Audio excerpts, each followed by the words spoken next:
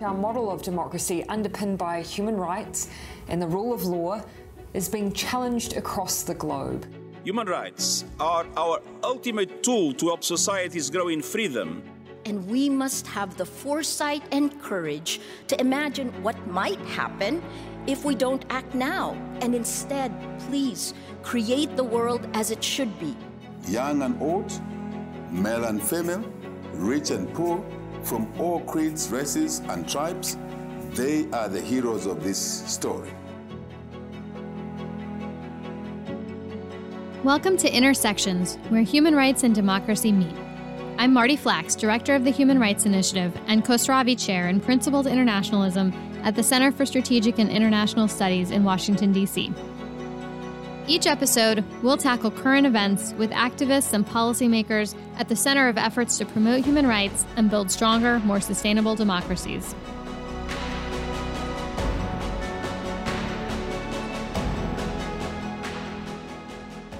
Once again, we'll start with our Human Rights News and Analysis Roundup. With me is Catherine Zhu, an intern at the Human Rights Initiative.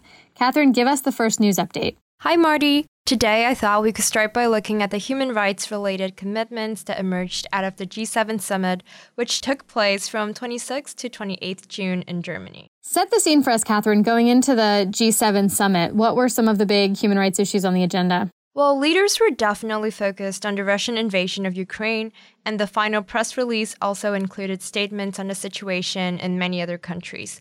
However, the most interesting human rights commitments relate to the connections G7 leaders made between their global trade agenda and human rights. Leaders called for building resilient, sustainable supply chains that not only address climate change and other environmental concerns, but also respect labor rights. They specifically committed to supporting decent work, including fair wages, as well as accelerating efforts to remove forced labor from global supply chains. That's a big step forward for the G7, right? It was definitely a step forward for the G7, especially the focus on labor rights broadly and not just on ending forced labor. While they didn't explicitly link abusive labor practices with global supply chain disruptions, they did nod to this issue by calling for a values-led trade policy to help address chronic risks and acute shocks to global markets. It will be especially interesting to see how member states take forward the commitment to work towards an international consensus on business and human rights, including through mandatory measures that protect rights holders.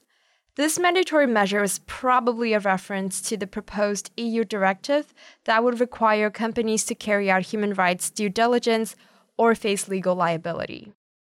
Thanks, Catherine. So I think there's one other outcome from the G7 Leaders Summit that's worth highlighting from a human rights point of view.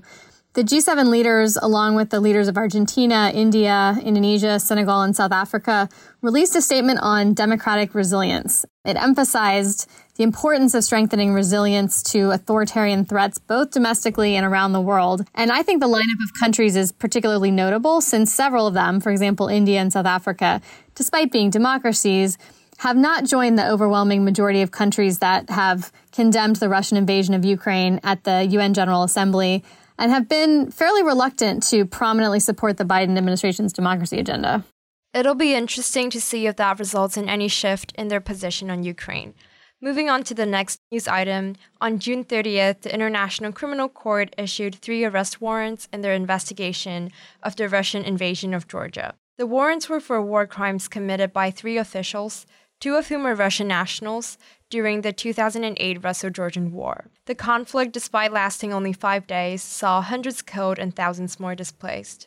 So, Catherine, if the conflict took place in 2008, why are arrest warrants only being issued now? That's because the ICC is a court of last resort. This means that it only steps in when national governments are unwilling or unable to hold individuals accused of war crimes to account. In this case, the court only started its investigation into possible war crimes in 2016 after Georgia indefinitely suspended national proceedings related to the conflict. At the time, officials cited their lack of access to the conflict regions and the non-cooperation by Russian officials as some of the key challenges to their work. And the ICC itself faced some delays in their own investigation due to manpower shortages and lack of experience working in Georgia. These arrest warrants are the first and possibly the only results of the ICC's investigation so far. So that raises the question, of course, as to how much this case, which is another Russian invasion resulting in widespread civilian casualties and destruction, is in any way a preview of the outcomes of the ICC investigation in Ukraine. And what do you think about that? So I think the Georgia South Ossetia case is different than Ukraine for a couple of reasons. First is political will and international attention, both of which translate to financial and personnel resources. The ICC investigation in Ukraine opened within days of the Russian invasion.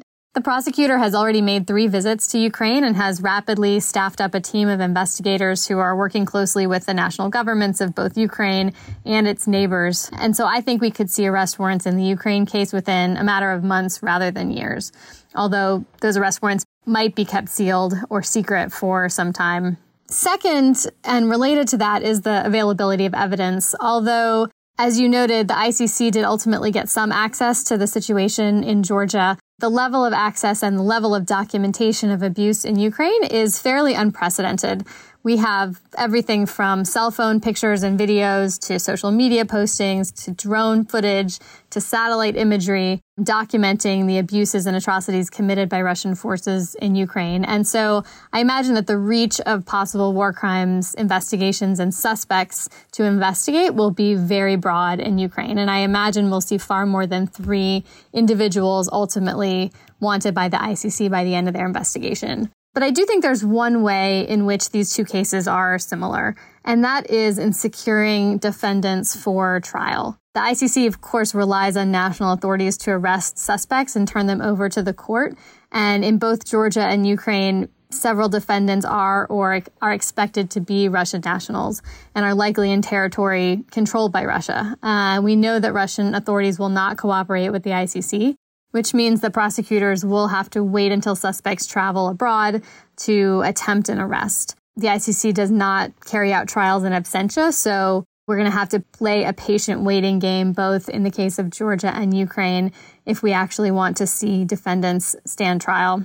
So let's move on to our final topic for this week. The UN Human Rights Council held its second regular session for 22 this past month in Geneva, its 50th since the council was formed in March 2006. Catherine, what were the issues on the table for this meeting of the HRC? I will get to the agenda of the session, but I also just first wanted to highlight what was not on the table, and that is the long-awaited report on the mass detention of Uyghurs in Xinjiang. That report, which has been expected to come from UN High Commissioner for Human Rights Michelle Bachelet in the fall of 2021, has been repeatedly delayed. As we're nearing the end of Commissioner Bachelet's term this August, and with the recent announcement that she will not run for a second term, there is understandable concern that the report will not be published at all. And no doubt she was postponing that report's release until she completed her recent trip to China. But now that that trip is completed, we'll obviously be watching closely for that report over the next few months. That's right.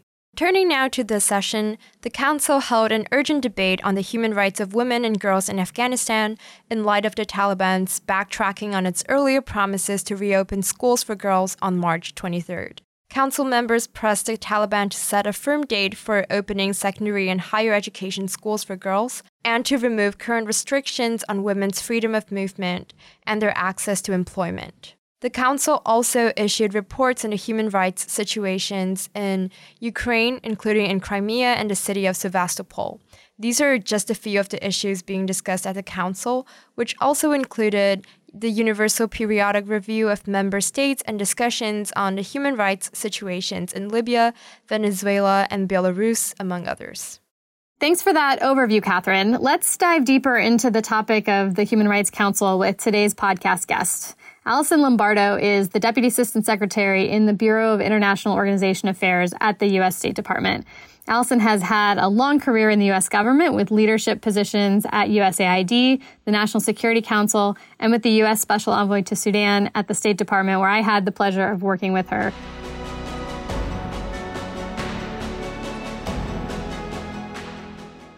Alison, welcome to the podcast. We're so excited to have you. Thanks so much, Marty. Happy to be here.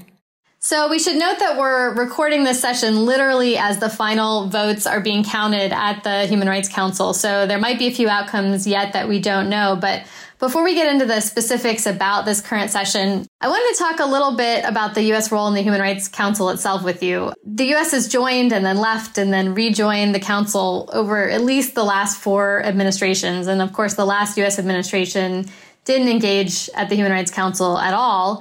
I wanted to ask you, was there any discussion about not rejoining the Council when President Biden came into office, or was it always an assumption that you would do so? And what was the reaction from other members when the U.S. decided to reengage?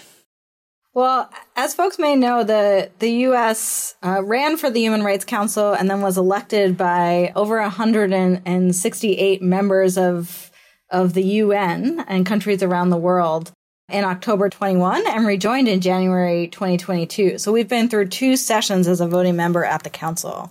The Biden administration has been really focused on multilateral engagement, in part because we see real results when we do engage.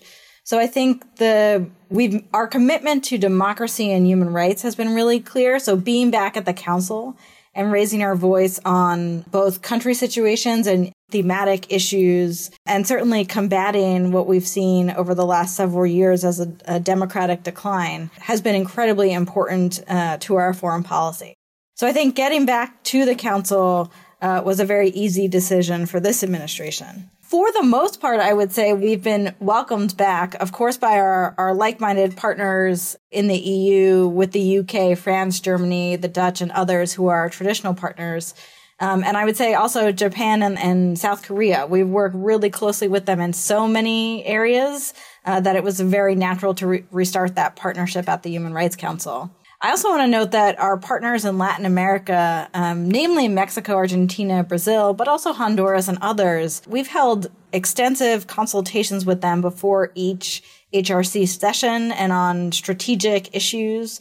We've had strategic dialogues on human rights in between sessions. And I think that engagement has really deepened and shown that we're back to participate to advance U.S. interests and also to work with our partners around the globe on these issues. Of course, there are others who are not thrilled that we are back on the Human Rights Council, the human rights abusers and violators, especially these governments, and I'm certain that listeners can think of a few, who use these bodies to cover up their own records and defend the indefensible. So we are glad to be back, and I think those who are not welcoming us know why, because we are a strong voice for human rights. Yeah, that's really interesting. And maybe I want to ask about one of those countries in that latter category, which is China. You know, since the U.S. left the Human Rights Council, China has begun playing a much more active role, sponsoring resolutions and lobbying for certain language changes. How has that affected the deliberations and the outcomes and the negotiations that you've had with other members and the content of the proposals that you're dealing with at the Council? You're absolutely right, Marty. This is exactly what's happened in the United States' absence. Certainly it was China's kind of growing aggressive engagement in the Human Rights Council and the UN generally was a trend. But with the U.S. absence, I really think we saw gains that wouldn't have happened had we otherwise been there. But our like-minded partners have certainly been calling attention to this concern.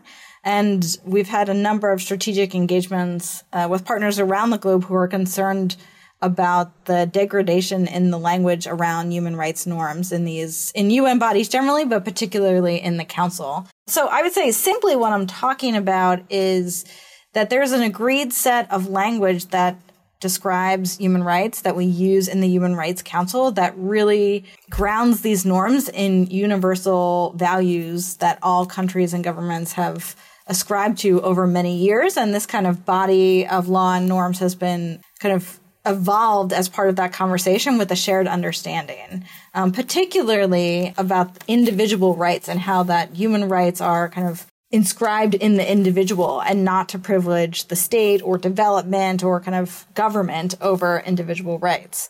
So language that we see that reflects, privileging, quote unquote, I would say development over individual rights or the state over individual people is really concerning. Language lifted particularly from Chinese party or government documents put into these resolution texts is something that we're really concerned about. We've worked with our partners around the globe to identify those terms that are seeping into text and to push back against them. And so it's something that does take a considerable amount of time in the council. And we think it's incredibly important because having this shared set of terms and these kind of agreed universal values is part of the importance of the credibility, both of human rights norms, but also of the institution that is charged with bolstering those norms and values. That's really interesting. Can you give us an example of a resolution where there was this proposed shift in language and kind of how you made the case that it was important to stick to the acceptable language? And kind of within that, do you get pushback from countries that maybe don't ascribe to China's human rights policies, but think about human rights in more collective ways? They think more about communities or societies. And, how do you reconcile interests like that?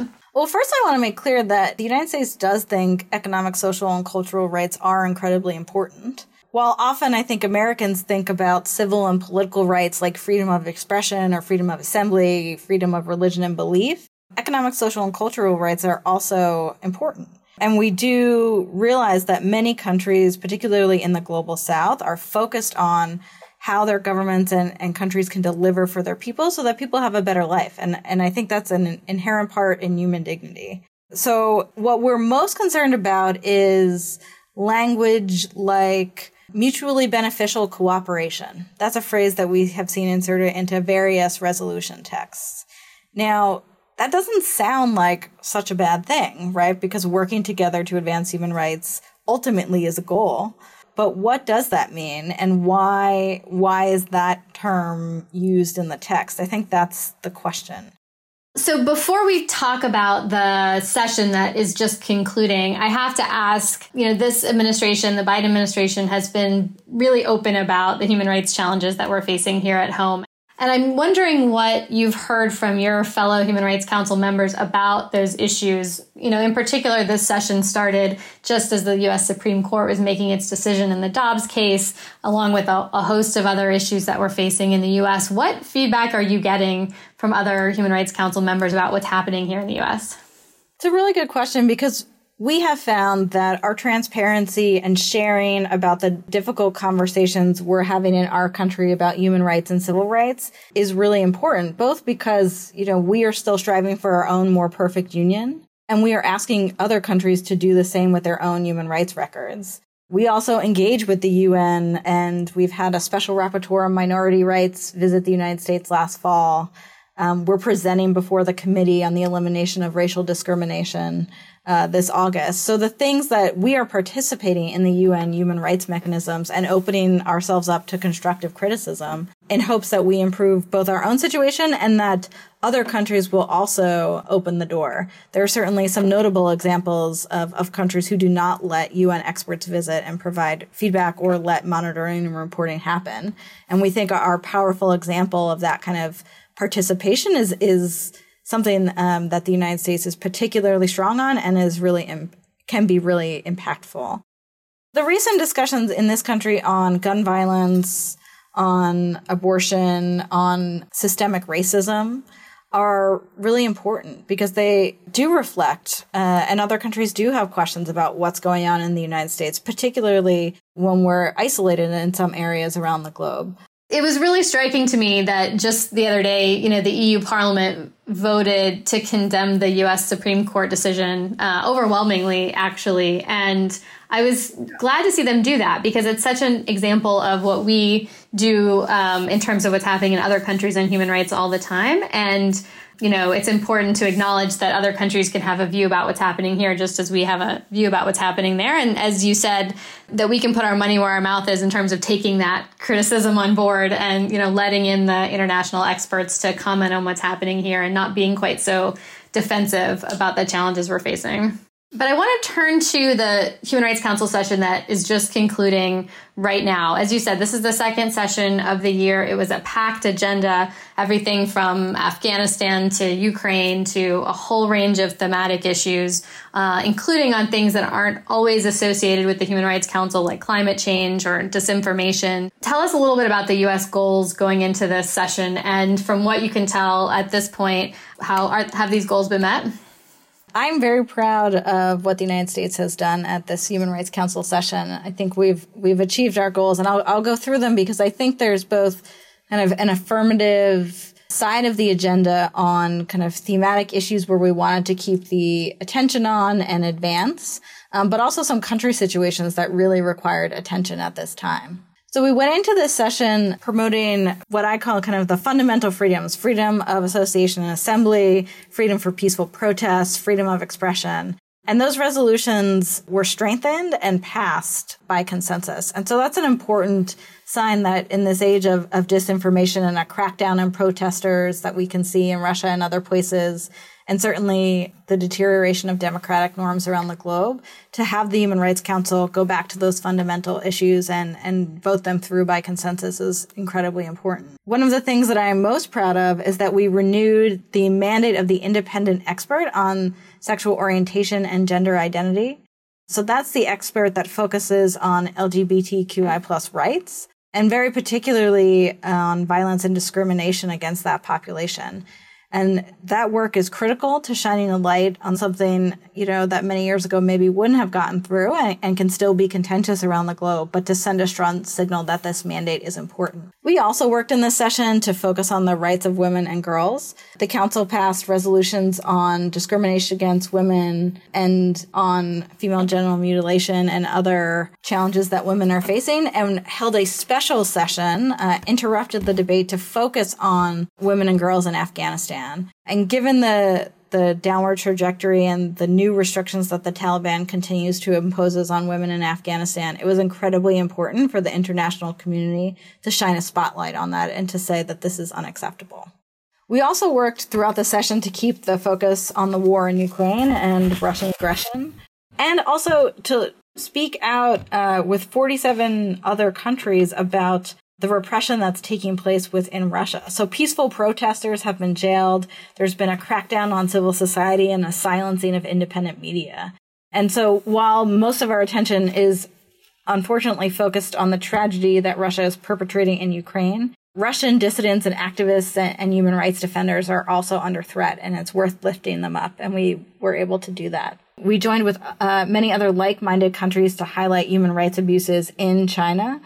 So not to lose sight of human rights abuses of the Uyghur community in Xinjiang and other areas like Hong Kong and Tibet. The United States also worked on resolutions related to Belarus, Syria, Libya, Eritrea, and Sudan, and we're proud of doing that country-specific work.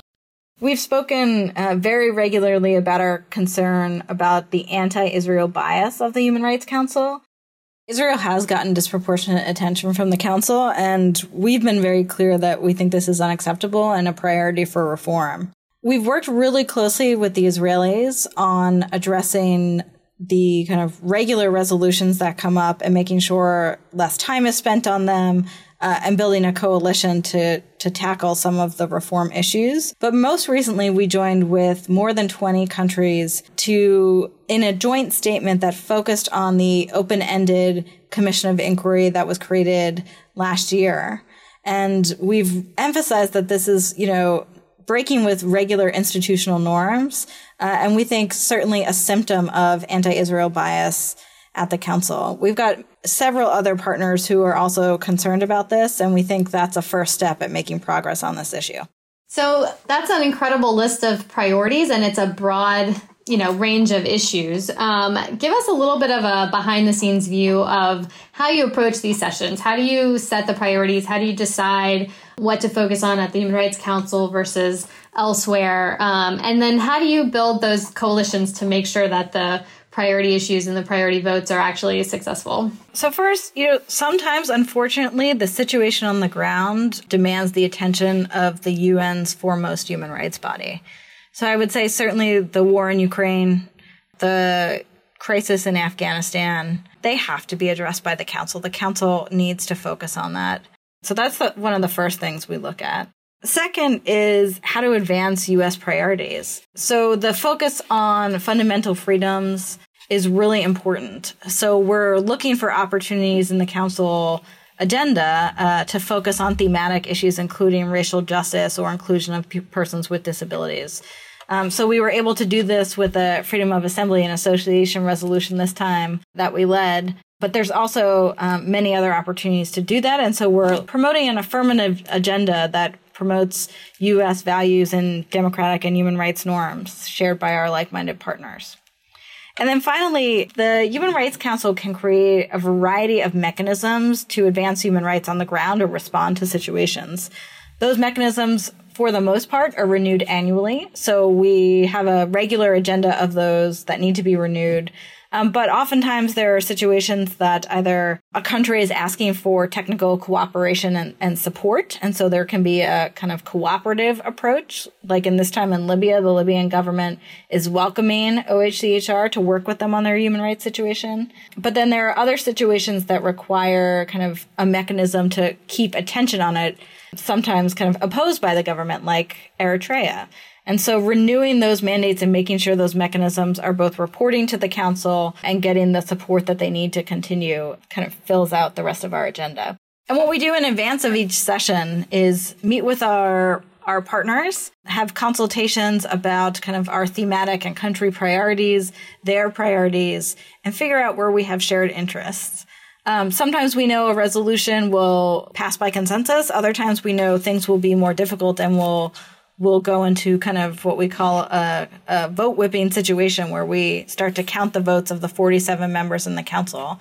In the council, you only need more yes than no votes. So getting an understanding of other countries' positions and their interests on these resolutions is critical as we go towards a vote. Are there any issues that you wish you could put on the council's agenda, but you don't think they're prepared to take up, or you think you still have some work to do before it would be successfully addressed there?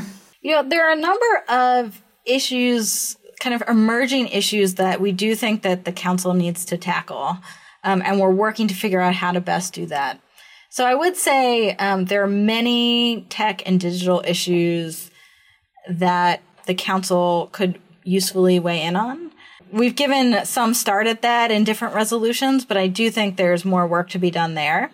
I'm also really concerned about the issue of transnational repression. So states reaching to attack human rights defenders and dissidents outside of their borders, maybe those who have fled repression. I think that's a human rights issue around the globe that the council could take up. So you referenced a few times the sort of interesting mix of countries on the council, right? There's some like-minded countries, and then there's some pretty egregious human rights abusers on there. One of the sort of landmark achievements this year at the council was the vote to remove Russia by the UN General Assembly as a result of the invasion of Ukraine, to actually take an egregious human rights abuser off the Human Rights Council. It's, I think, only the second time that's happened. I think that happened to Libya. But do you think that starts to set an expectation of a standard of human rights performance for members of the council? Is that a direction that the U.S. is interested in going in, or was that a fairly unique situation? That's a good question, Marty. It was pretty outstanding that over 90 countries voted to remove a P5 member from a UN body. The one on human rights, in particular because Russia was using the Human Rights Council as a platform for its disinformation and propaganda, and many members of the council were just disgusted by it while Russia waged a violent war, killing Ukrainian civilians right before their eyes. We thought this was an incredibly powerful signal. HRC membership we see as a privilege of UN members. You have to be elected. It is not a right. And that's a very important difference. The way we want the council to function, and particularly a reform we think is useful, is to get those who promote and are focused on human rights and advancing human rights and making progress on elected to the body. We do think it's important to have a broad view and global debate on human rights issues, and having kind of a wide range of governments and countries represented is incredibly important. So while I do not expect this to be a regular occurrence, I do think it's important that the General Assembly took action in this kind of extraordinary circumstance. And I do think it's something that many members of the council will be thinking about. Yeah, I think it's a space to watch going forward, as including as new members get elected, whether that is increasingly a criteria that voting blocs take into consideration, for example. So just taking a step back then and thinking about the U.S. role in the council more generally, How important a tool is it in the toolkit of the U.S. administration and of President Biden's human rights agenda, this engagement in the council? And how does it fit in with this issue of tackling global democratic backsliding and promoting sustainable democracy? Everything we do at the Human Rights Council is related to supporting human rights and democratic institutions. So it's improving our relationships not only with partners who already have strong democracies, but also with those who strive to improve their own respect for human rights and the rule of law at home. I think, the president has talked a lot about how we're at this inflection point and what kind of world future generations want. And human rights and those values have provided a strong bedrock for the world that we want to see, the one where that's peaceful and prosperous and grounded in respect for human dignity. It's something that the Human Rights Council works on. So not only does the council keep human rights issues on the agenda and respond to some of the most egregious situations, it also helps reinforce respect for human rights norms and democratic norms and those types of values that we want to see. And we think it provides a tool to advance human rights on the ground. If nothing else, the council provides civil societies a platform to hold their governments responsible to and accountable to. We think it's valuable to stand up for the rights of all, including women and girls, members of the LGBTQI community, members of ethnic and religious minorities, those living with disabilities, and other marginalized groups, and that the Human Rights Council can promote accountability and can help practically advance human rights. So we absolutely see it as fundamental to the global human rights agenda and the president's focus on democracy. Absolutely. Well, Allison, thanks so much for being with us, for giving us kind of an insider's view of how the administration is thinking about the Human Rights Council, how the Human Rights Council actually works, and how you're leveraging it to push forward on the global human rights and democracy agenda. Congratulations on the success of this session. I hope you get a little bit of a break before the fall session will be upon you before you know it. But thanks again for being with us today.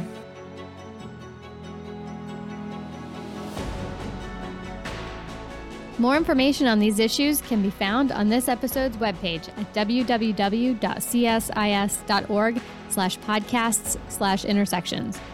Follow the Human Rights Initiative on Twitter @CSIS Human Rights. If you like what you just heard, click subscribe. See you soon.